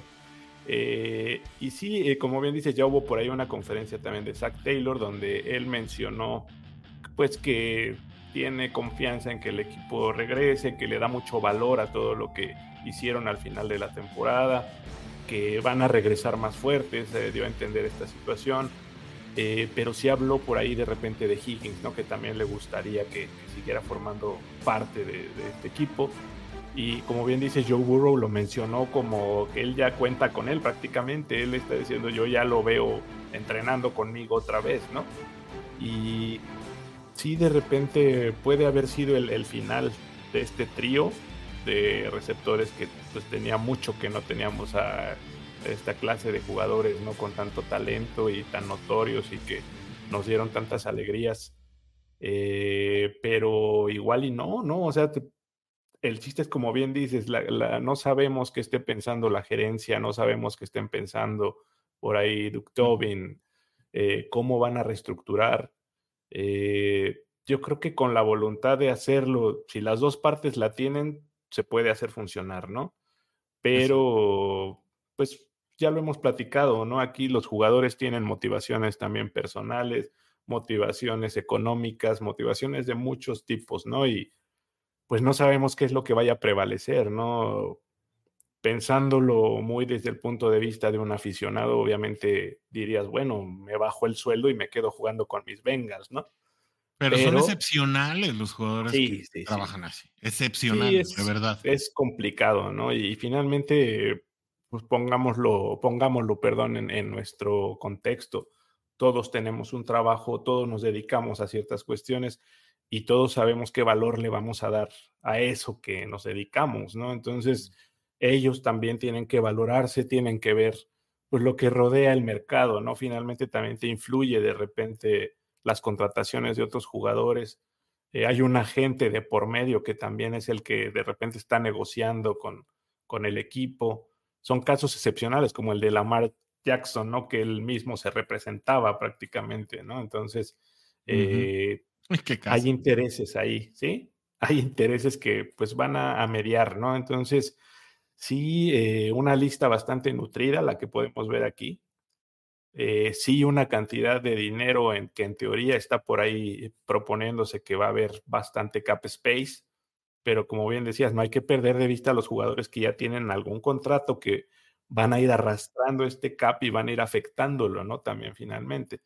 Entonces, pues yo creo que los más importantes están en la primera línea, ¿no? Finalmente un T. Higgins, un DJ Reader, un Tyler Boyd, que yo creo que a mí también me gustaría verlo regresar. Yo creo que es un jugador pues muy, muy trabajador, ¿no? También yo creo que de esos jugadores que quizá no son tan notorios, pero que le aportan muchísimo al equipo también. Un Jonah Williams que pues habrá que ver, ¿no? Si le preguntas a Marquito, él te va a decir que es el eslabón más débil de la línea, finalmente, ¿no? Siempre lo ha comentado nuestro buen amigo Marco, ¿no? Que, por ejemplo, Jonah Williams para él es el jugador que quizá ya no debería de estar o el que es más prescindible de repente de la línea. Aunque, como bien dices, hay que ver con qué lo vas a reemplazar. Un Chido que, pues sí, lamentablemente no regresó en su mejor forma, le ha costado mucho, que tendría valor, como bien decías, como un maestro, por así decirlo, ¿no? Alguien que vaya guiando a los jóvenes en su transitar por el equipo, pero habrá que ver qué opinión tiene él también, ¿no? Un Irv Smith que yo creo que si yo estuviera en el equipo yo no lo renovaría. Creo que la verdad no dio nada excepcional como para decir sí vale para que esté aquí. Un Drew Sample que lo hemos tenido por ahí siempre como un elemento que se fue en una segunda ronda y que quizá no ha dado el valor para una segunda ronda, pero sin embargo tiene su aspecto válido, ¿no? En la parte del bloqueo creo que es un buen elemento, que tuvo una temporada mejor quizá de las que había dado, creo que es la mejor que hasta ahora ha tenido Drew Sample. Habría que evaluarlo, qué tan bueno puede ser que siga ahí. Los que están en medio son jugadores, pues así creo, de en medio prácticamente, ¿no? Que de repente te pueden aportar alguna situación de recambio. No vimos demasiado de ellos en la temporada, ¿no? Por ahí, quizá de los que más jugaron, un Cody Ford, un Max Sharping, Josh Doppel, Travion Williams, que lamentablemente se vio muy poco, pero que ya, pues creo que con la aparición de Chase Brown ha estado deslizándose en el roster y no sé si siga por ahí, por lo mismo que un Chris Evans, por ejemplo. Mira, hablando del Rey de Roma por aquí, aparece un poquito, ¿no? Para tirarle duro a Jonah Williams. No, me va a tirar duro a mí porque no le pasé bien el link. Sí. No, amigo. Ahí, estos dedotes están muy grandotes para las teclitas tan chiquitas del teléfono y cambiamos ahí una S por una D. Están al lado en el teclado y eso ya le descompuso todo a Marco, que tenía 40 minutos tratándose de conectar y no podía. Una disculpa, mi querido Marco. No, ¿cómo crees? Pero aquí los estoy viendo, aquí los estoy escuchando, he aventado todo el programa, todos los comentarios, pero coincido prácticamente en todo lo que han dicho, y ya saben que Jonah Williams no es mi favorito, ni por rendimiento, ni por los berrinches que él hizo cuando contrataron vía agencia libre a Orlando Brown el año pasado. Pero entonces, ya luego se repuso Marco también. Sí, finalmente no le quedó otra más que aceptar que lo pasaran al lado derecho de la línea, pero en los mismos chats, cada vez que se equivocaba Jonah Williams, yo les decía, ¿qué puedo decirles de Jonah Williams? Y enseguida se volvió a equivocar, sobre todo en ese partido contra Pittsburgh, donde lo tenía TJ Watt, lo tenía sobrado, y yo les volví a decir, ¿qué más les puedo decir de Jonah Williams? Digo, yo entiendo que enfrentarse a un monstruo como TJ Watt no es cualquier cosa, no es algo fácil. Chris Jones. Sin embargo, yo creo que sí se vio un Chris Jones también, exactamente. Pero yo creo que sí se vio muy, muy superado. Sin embargo, digo, bueno, yo sigo creyendo que a la línea ofensiva no le hacen falta tanto otro tipo de jugadores, sino otro tipo de entrenador. Por eso es que, digo, estoy leyendo muchas veces en los chats si ya quitaron a Frank Pollack, si ya lo despidieron con esto. Aparentemente todos siguen igual, todo el equipo de coacheo se ha mantenido, no ha habido una sola baja, pero yo les decía, digo, lo hemos comentado anteriormente, no es la misma, sí estoy de acuerdo, no es la misma línea ofensiva de aquel Super Bowl. Ahora sí tenemos nombres y gente que ha sido probada en otros equipos, como un Alex Capa en Tampa Bay, que le tocó proteger a Tom Brady, igual al mismísimo Ted Karras, que funcionó como centro también de Tom Brady, ¿no? De los Patriotas. Cordell Bolson, que finalmente él sí es un drafteado de nuestro equipo, y Orlando Brown, que le tocó proteger a Patrick Mahomes, pero a pesar de que los nombres están, a veces yo digo que el rendimiento no ha sido lo mejor. Yo sé que por ahí con Orson a veces podemos discernir en cuanto al trabajo de la línea ofensiva, pero bueno, aquí al menos Jonah Williams, que es lo que veo que está aquí en esta línea. Por ahí yo leía en una página de fans de Cuervos que es probable que Jonah Williams pudiera ser sondeado por los mismos Cuervos de Baltimore en algún momento. Digo, son rumores que se mencionan. Sí, apenas empieza todo esto. Apenas empieza, digo, ellos están más concentrados ahorita en conseguir el título del Super Bowl, pero ya empieza a haber rumores entre las páginas de aficionados de ¿cómo se llama? De Baltimore Ravens. Y digo, como nosotros con Jefferson. Exactamente, algo así. Digo, ¿qué pensarán los vikingos de Minnesota? Pues esos fans de Cincinnati están mal, están locos, ¿no? ¿Qué les pasa? Y no compran, no mayuguen, ¿no? Así es. Pero bueno, sí, al menos todo ese tiempo los estuve escuchando, ¿no? Aquí estamos. Ay, qué caray. Pues bueno, esta lista iremos un poquito más a fondo. Insisto, traemos cifras de SpotTrack que nos ayudan a semblantear más o menos el mercado, precisamente cómo están las alternativas a cada uno de los jugadores, cómo se espera que estos jugadores sean pagados de manera estimada. Y yo creo que cerraría el tema de esta lista nada más aclarándoles que los jugadores que aparecen ahí en amarillo, comenzando con Jake Browning, son jugadores que sí serán agentes libres, pero con restricciones. Restricción. Exacto. Y este tipo de contrato con restricciones normalmente lo que implica, en el caso de Jake Browning, así es que de el mínimo autorizado por la negociación entre el sindicato de jugadores y la NFL, Cincinnati pagando ese mínimo puede retener a Jake Browning. Para que Jake Browning se vaya a otro equipo, Cincinnati tendría que decirle adiós, ¿no? Es decir, solamente así. Exactamente. Cosa que no creo que suceda, ¿no? Es decir, por lo menos la temporada que viene tendremos a Jake Browning, ya veremos también cómo negocia ese contrato o qué cláusulas precisamente incluye. Seguramente ya después de ese no será un agente libre con restricciones, pero todos los demás que vemos ahí, que seguramente veremos de regreso a Tanner Hudson y Trenton Irwin, creo que son dos jugadores, bueno, y a Carlos Domaitis, y digo que esos tres porque a Devin Cochran hoy lo firmaron por un año más, entonces David Cochran ya está asegurado, digamos, su participación por otro año, mientras que pues Tanner Hudson, Trenton Irwin y Carlos Domaitis seguramente estarán regresando al equipo también por esa vía. Así que bueno, pues con ello llegamos al final del material que tenemos hoy preparado. Bueno, teníamos más, pero la verdad la conversación estuvo muy buena. Así que con ello nos vamos a los últimos comentarios.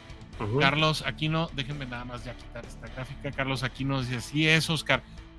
¿Cuántos años le vas a los Bengals, Orson? ¿Cuántos? Yo le voy desde 1982 y no por eso decimos si es fracaso, las opiniones de todos nos enriquecen. Sí, claro, yo soy fan de Cincinnati desde el 88. Igual. Igual. Yo del 81. Del 81, sí. No, y la verdad es que te tocó ver el Super Bowl 16, Oscar. Sí, de hecho es el primer Super Bowl que tengo memoria así tal cual te lo puedo decir. Es el primer Super Bowl del que sí tengo imágenes así en la cabeza guardadas de haberlas visto y de haber visto ese hermoso casco con rayas de tigre y debutar, haberme enamorado ahí de ese equipo.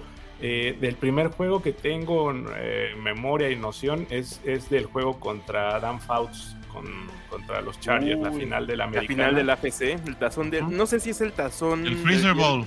Exactamente, el Freezer Bowl se llama. Freezer Bowl. Sí. Ese es el primer juego del que te puedo decir que tengo flachazos así de verlo, de recordarlo realmente, haberlo visto. Y lo platicábamos por ahí hace rato, ¿no? en el grupo, ¿no? El hecho de buscar cosas de nuestros Bengals y no encontrarlas, el leer revistas. Pasamos por ese proceso. Sí, ahora ya es otra cosa. Sí, no, ya cambió. Ahora yo ya me detengo, ya digo, ya tienes muchas cosas. Ya no, nunca son yo me suficientes, detengo. amigo. No, si hay un punto en que tienes que parar. Sí, pero los tiempos han cambiado mucho. Digo, antes, en mis tiempos, cuando yo iba, no sé, secundaria, ¿qué pasaba? Tenías que esperar lo que te pasara Televisa y TV Azteca. Ahora tienes más opciones, tienes Fox, tienes ESPN, o si no contratas la temporada. Yo siempre contrato el NFL Sunday Ticket ya desde hace años, y otros contratan el NFL Game Pass, que también es una muy buena opción. Exactamente. Pero digo, antes tenías que esperarte a que pasaran, y para que pasaran en ese entonces un partido de los Bengals era así como que era un milagro. Pues en postemporada nada más. Solamente. Por eso te digo, por eso me tocó verlos en aquella ocasión, seguramente, porque como era final de la AFC, pues me acuerdo. Pero sí ya tenía noción yo del equipo desde antes, te digo, y me gustaba mucho pues el uniforme con las rayas, ¿no? Que justamente en el 81 debutó ese uniforme. Sí, fíjate que me pasó algo parecido con el uniforme de las rayas, pero yo lo veo por primera vez un 22 de enero de 1989. Mi papá prende la tele, va a ver el Super Bowl, y voy viendo al equipo del que yo había visto el casquito y los Tigres y todo eso, y dije, qué padre. Desde ahí yo soy fan, regresando al comentario del compañero, desde el 22 de enero, siempre lo digo, desde el 22 de enero de 1989. Ni siquiera me tocó ver la final del AFC de ese año, donde se vence a Buffalo, precisamente. A Buffalo. No me tocó. Yo soy fan desde el 22 de enero del 89, desde el Super Bowl 23, y desde ahí fiel. Por cierto, que se cumplieron, estábamos en el grupo, estaban diciendo de ese partido contra los Petroleros de Houston, de la temporada del 90, pero que se juega en el 6 de enero del 91, y donde se vence a los Petroleros 41-14. 41-14. Jerry Glanville. Los Petroleros de Jerry Glanville. Exactamente. Licho Portillo nos dice, Jude, ya en espera de estos playoffs, que aunque Bengals no participe, se ve que estarán muy buenos. Sí, siempre, la verdad, sí. Ya los vamos a ver, digamos que sin nervio, ¿no? Esperemos que la próxima temporada Joe Burrow pueda tener un inicio de temporada decente. Pregunta rápida para todos, ¿qué equipos creen que lleguen al Superdomingo? José Luis Díaz dice Dolphins y Niners. Licho Portillo, con los Delfines no me la juego. Yo tampoco, Los vi el domingo. Yo sí creo que le ganan a Kansas. Creo que tienen muchas lesiones en la defensiva, demasiadas. Yo creo que la que más les dolió Bradley Chubb en tiempo basura, en un partido que ya no representaba nada contra Baltimore. Es decir, ya lo tenían perdido. El partido sí representaba algo en un inicio, pero en el momento en que se lesiona Bradley Chubb, que es el pistón defensivo del equipo, yo sí creo que le pueden ganar a Kansas por las fortalezas y debilidades de cada quien. Creo que puede desequilibrar Delfines, pero no le doy más. Saludos a mi amigo Tigrillo, por cierto. Aquiles Esquivel, con el último comentario de hoy, dice, espero que a Jonah le cumplan su sueño volver a jugar de tackle izquierdo, pero en otro equipo. Qué bárbaros, ¿cómo son? Yo les soy honesto, yo espero que se quede, porque que regrese. Si no se queda, ya los quiero ver implorando por un tackle derecho, porque otra situación táctica, insisto, hay que a veces prever las cosas que te pueden salir mal. Se lesiona Orlando Brown, tienes a un tipo que ha jugado. Sí, hay un recambio ahí, tu póliza no de seguro. Sólidamente, sí, exacto. Pues digamos que por lo menos satisfactoriamente con tackle izquierdo, porque lo ha hecho toda su carrera. Si no nos traemos a Denigi, acuérdate, amigo. Por eso les digo, cuidado con lo que desean, porque se les puede hacer realidad y ya los quiero. Sí. Le hubiéramos hecho caso a Orson. Bueno, Carlos Chacón dice fan desde el 86 y más por Boomer. Es que ese Boomer, la verdad es que sí, tenía un carisma muy, muy interesante. Con eso llegamos al final de esta emisión, mi querido Oscar. Nos vamos, pero nos vemos el próximo martes a las 7 de la noche. Así es, amigo, pues vámonos a descansar ya un ratito después de esta plática tan interesante, después de haber escuchado todos los conceptos de nuestros amigos, y lo que dijimos aquí, todos son válidos y muy bienvenidos, y nos da mucho gusto que estén aquí. Por supuesto. Y pues podemos, como bien dicen, coincidir o no coincidir en puntos de vista, pero pues aquí vamos a estar. Recuerden seguirnos en las redes, como ya hemos dicho. El tema de entrar también, por favor, ahí con el tema de la tienda que ya tenemos por ahí habilitada. Sus likes, sus corazones también siempre nos hacen pues muy felices, y aparte estar más presentes en las redes. Por ahí les queríamos mencionar, ya también por ahí está habilitado el canal de WhatsApp, lo hemos estado empezando a trabajar poquito a poquito. También ya pueden por ahí interactuar con nosotros en WhatsApp. Por ahí les subimos, más tardecito les subimos por ahí la liga, subiendo igual de repente datos históricos, algunas cuestiones de estas, y pues podemos estar interactuando ahí siempre con la afición.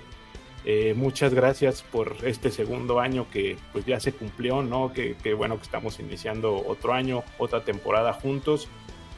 Aquí vamos a seguir.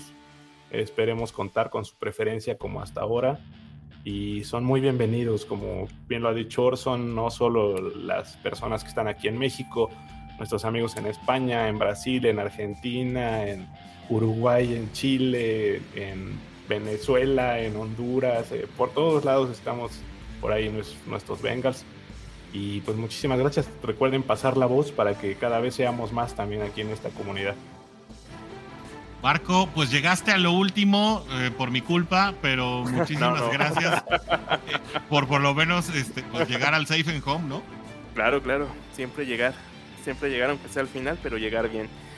Digo, aunque nuestros Bengals se fueron eliminados y todos compartimos el mismo sentimiento, pero a mí me encanta el NFL y la postemporada no me la pierdo. Al menos siempre me va a gustar ver los partidos de aquí hasta el Super Bowl y más allá del Super Bowl, para seguir comentando aquí, gustoso de estar aquí en este proyecto y seguir colaborando con ustedes, amigos. Así es, y con eso llegamos al final de este programa. Muchísimas gracias por sintonizarnos. Ya saben, aquí nos quedamos, solo hay 2 semanas en las que Somos Bengals interrumpe transmisiones, que es la semana después del Super Bowl, porque bueno, obviamente hay que darle la gloria al equipo que se llevó la liga, y nuestra semana de Spring Break, bueno, de Summer Break, ¿no? En el que también descansamos una semana antes de las actividades organizadas, para las que Joe Burrow dijo, espera ya estar lanzando, que él espera estar lanzando para OTAs. Eso lo dijo en la conferencia de prensa de ayer. Así que bueno, pues esperemos así sea, ¿no? Ya después Marco nos va a ayudar a localizar a un buen traumatólogo para que venga y hable un poquito de esas situaciones con nosotros. Estaría bien interesante. Sí, estaría interesante, por supuesto. Exacto, para que nos hable un poquito más a fondo desde la perspectiva médica. Por hoy nos despedimos, pero nos saludamos el próximo martes puntualitos aquí a las 7 de la mañana, hoy no vas, a las 7 de la noche, cuando sea nuestra próxima oportunidad de decirnos ¡Uday! Gracias por acompañarnos en el programa de hoy. No olvides sintonizarnos el próximo martes a las 7 de la tarde.